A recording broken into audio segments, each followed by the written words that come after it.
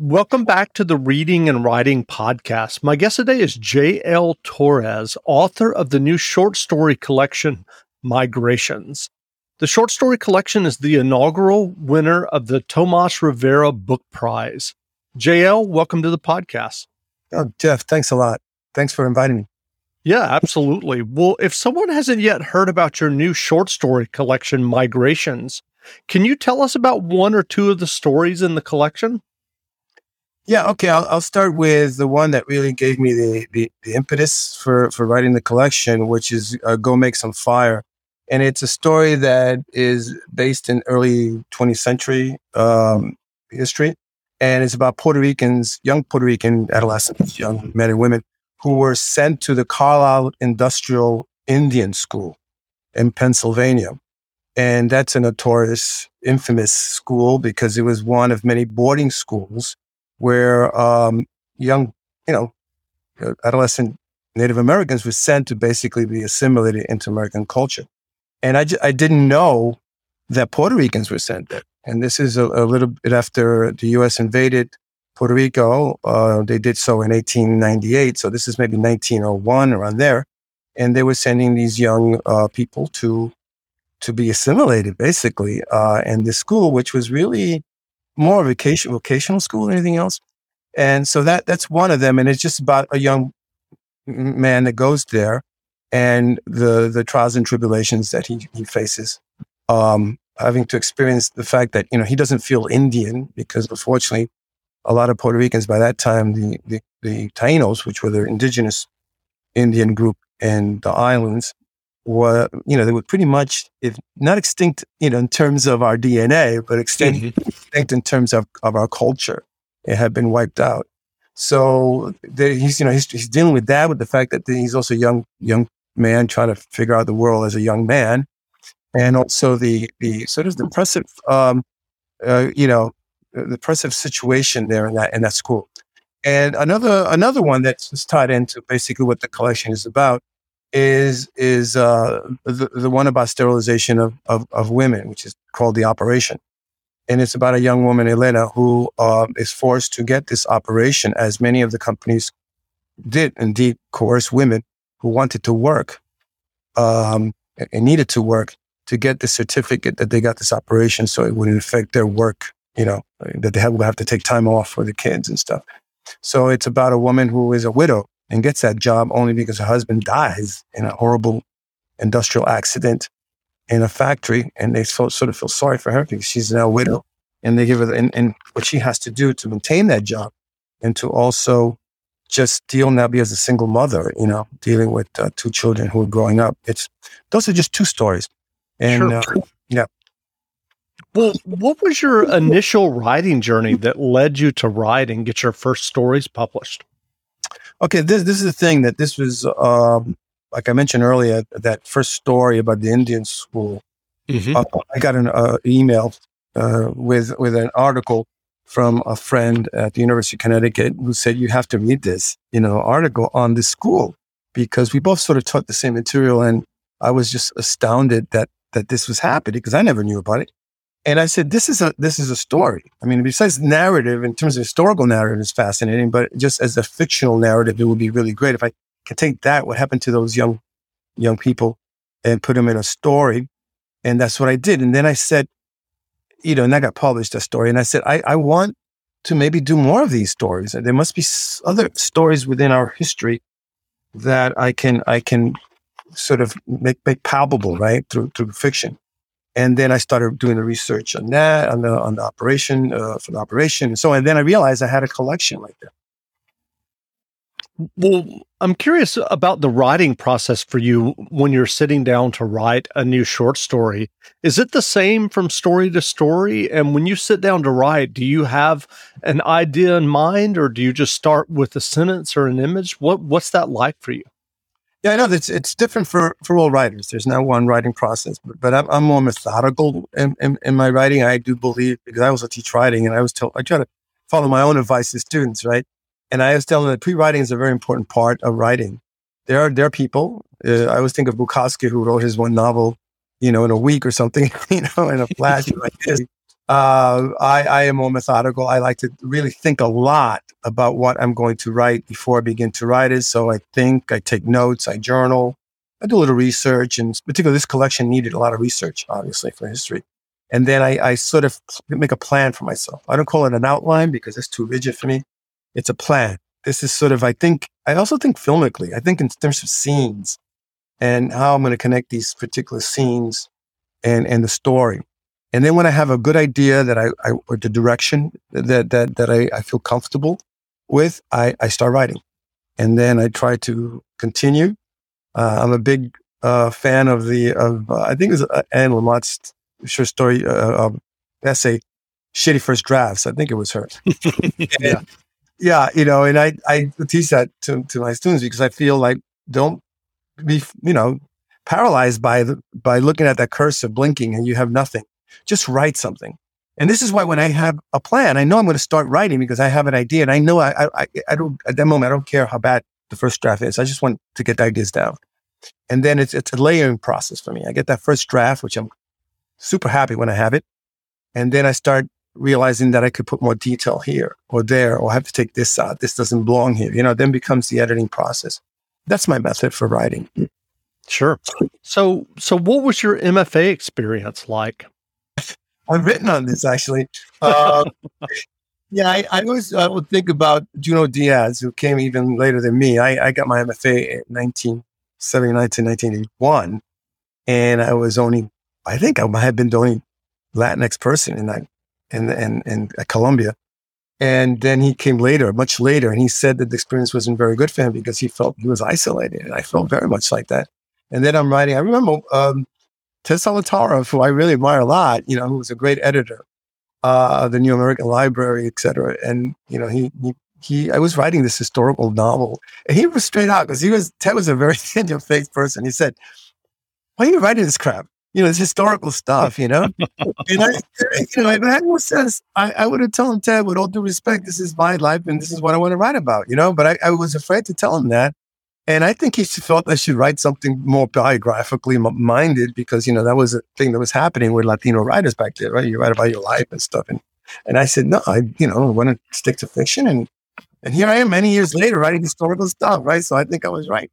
But it was the type of thing that didn't understand where you're coming from or and there wasn't enough of us writing and publishing.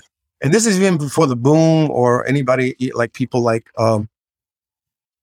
Julia Alvarez or Junot Diaz, So it was kind of hard, my experience in MFA. But I did get some good advice, I think it was overly expensive.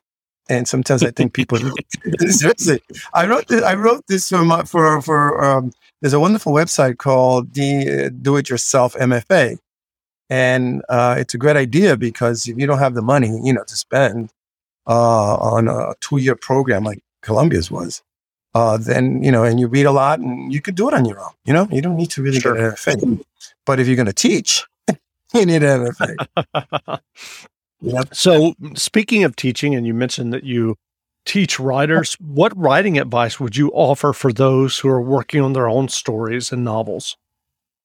Well, again, it would be different advice, right? For a short story collection as opposed to a novel. If you're writing a short story collection, I really would give the first quick advice is making sure it's thematic because I don't think a compilation collection works as much anymore. I think people like to have some kind of links to the stories, unless they're superb stories throughout, right? And even still, your team will try to find out, we need something to connect these stories, right? Even if they're not connected, because that's the marketing, world that we live in, right? People want to, how do you pitch this, right? And then for novels, you really have to come up with a good idea because there's just so many novels out there pitching. And again, I'm not a genre writer. I cannot give advice to a person who wants to write a detective novel or even historical fiction because even though I write some of that, I consider myself a literary fiction writer, which means that for every novel or story or whatever, a book that I write, it's a completely different idea from the last one. So I have to start from scratch, right? Not like, I don't know, the author that used to write, A is for this, B is for that. I mean, she had 26 books already Crafton, Mr. Crafton. I mean, I don't write that. So, but since when they published the book for A, I got another 24. And so, he says, okay, so now B, what do I do with B, right? And that already is a trigger and a creative, heuristic to come up with the idea for the second and then the third book, whatever. I think you have to read a lot. I think a lot of young writers don't probably read as much as they should. That's another advice. You can learn so much just from reading and read good stuff. Writers are masters, and not because people have declared them, because when you read the book, you realize, wow, this person knows how to write fiction. And so I think that's the first. And then if they came to me with a specific book in mind, then I will give them more specific advice. Sure. Speaking of reading, are there particular writers that get you excited that you still enjoy reading? Yeah. I don't have no favorite writer. After different phases, I think it's basically where I'm going through in my writing career. I'm a baby boomer, so I like a lot of young men growing up. Hemingway, I gravitated to Hemingway when everybody wanted to write like Hemingway. And I was very excited about the work that he was doing. And then later on, I realized, this guy had all kinds of issues and problems, and then you read and I. So, you go through phases. I mean, one time I really thought that Henry James was great, and I thought, believe it or not, here I am, a Latinx, man. And I'm connecting to Henry James. There couldn't be two more different people, right? I mean, This guy was super rich, and he was writing about the rich people, and I'm writing about, working class people, maybe more or less, and oppressed people. And what is, back then, what was I thinking? And I think maybe it was just his style.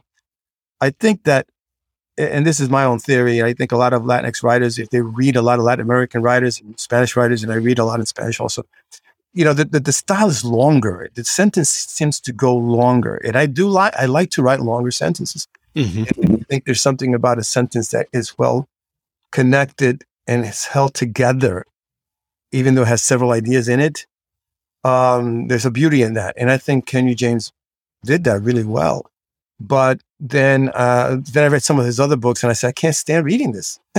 I tried to read The Ambassadors. I can't get through the first 3 pages. I couldn't. I had no patience. So again, there's been writers all throughout. I guess the quick answer to your question is I've been through different phases where I really love certain writers. For instance, Bernard Malamud was one of the first primary influences in my life. And I don't know if you're familiar with his work. A lot of people have kind of forgotten about him, which is really sad. But Bernard Malamud was a wonderful American writer from Jewish ancestry. And he wrote a lot about the Jewish American experience. And I just gravitated to him because I felt that this is a person that's not writing your typical sort of, Anglo, American. He's writing from a different community. And I had not read Latinx literature to that point. I didn't even think that Latinx literature existed. Okay. And so I felt very certain affinities to that, and I felt the certain suffering that the Jewish community felt. I felt a connection there. And then I read Pee Wee Thomas's book. He was a Afro-Puerto Rican, and he read Down These Mean Streets, which was the first book that I read. Oh, wow, this is a guy like me. He's writing about, Puerto Ricans, the Puerto Rican community that I was growing up in. And I realized, of course, I didn't have the same affinities to him, more so than Malamud, but because he was in gangs, and he had a very violent life, and he was a drug addict and all that kind of stuff. And I had none of that in my life, but I still connected to the fact that the scenes in particular about his family, I definitely had affinities there because it was very Puerto Rican, his background. So, again, different people. Edward Rivera is another writer, Family Installments early on. There, I was closer to Edward Rivera than Piri because he was a guy that he was very good in school, like I was, He was nerdy in that sense. He read a lot, and he loved. You can tell that this is a sort of a Roman Künstlerroman, right? A book about a writer growing up, and he went through a whole Catholic school thing, and being poor and working class, and it was definitely better written than P.D. Thomas. It was a beautiful book, actually a beautifully written book. And I felt, wow, this guy can write. And that's one of the people that kind of make me want to write. So as you can see, those are people that had connection. I go through phases. And right now, for instance, I really like, I like a lot Luis Alberto Urrea's work. And I was so proud that he picked my book for Migrations, because he was the one that chose it. He was the judge. And because I also like his work, I feel like there's certain, maybe that's why he picked it, because I really feel like I have certain affinities to his writing style and some of the way he handles the stories that he writes. That's great. So you're referring to the prize that Migrations won, the Tomas Rivera? Right. He was the judge. Okay. And how did you discover that you had won that prize? Well, I first got a phone call, actually, and my wife picked it up, and she said, because he was going to tell the information to him. I said, no, he said, you got to tell him this yourself. So, and then and it was Luis Espinosa. He says, I just want to tell you that you won the prize. I said, oh my God! And I got to tell you, I really got a little choked up because this is later in my career, and I had never won any award or anything. So it was very powerful. And I cried a little bit. I'll be honest with you. I just think that it's great to get that kind of validation after you've worked so hard, and you do it because you love it. But it's nice for people to say, hey, you're kind of good at this. It kind of is a nice feeling.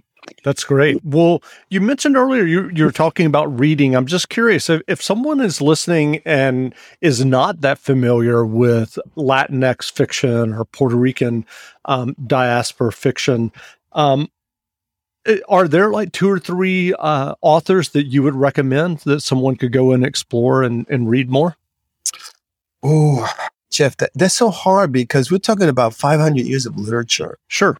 And it's really, which people don't realize, they think it's just a 20th century thing. No, it goes way back.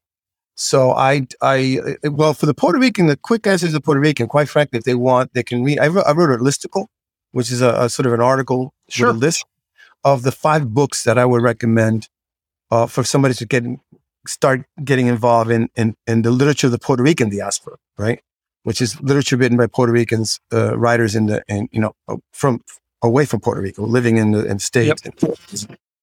So they can read that. And it doesn't, I think, what's his name? Ben Fox's website, which is The Shepherd for Writers or something like that. I don't remember, but they can Google your name and Google, right, the keywords. Yeah. Right.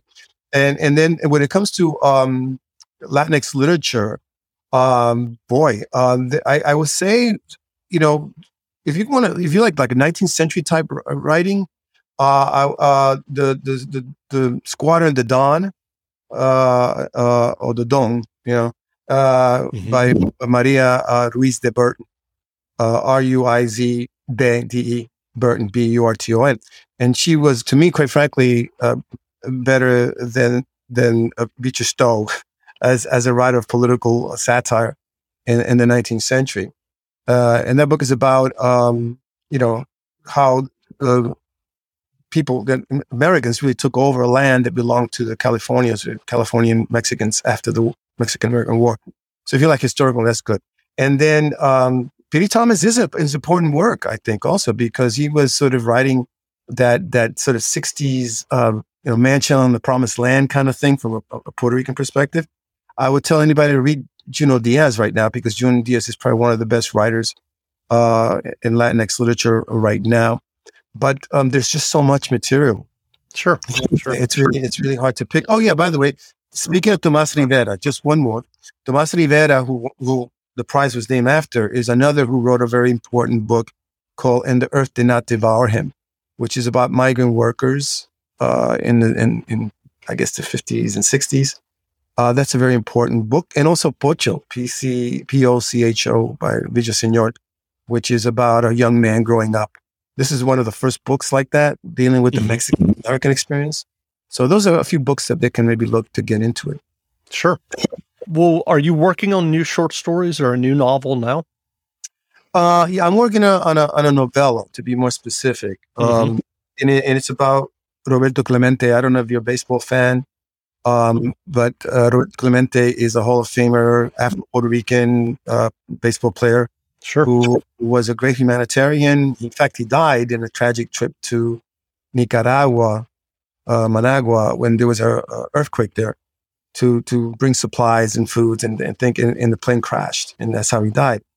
And so he's loved by a lot of people.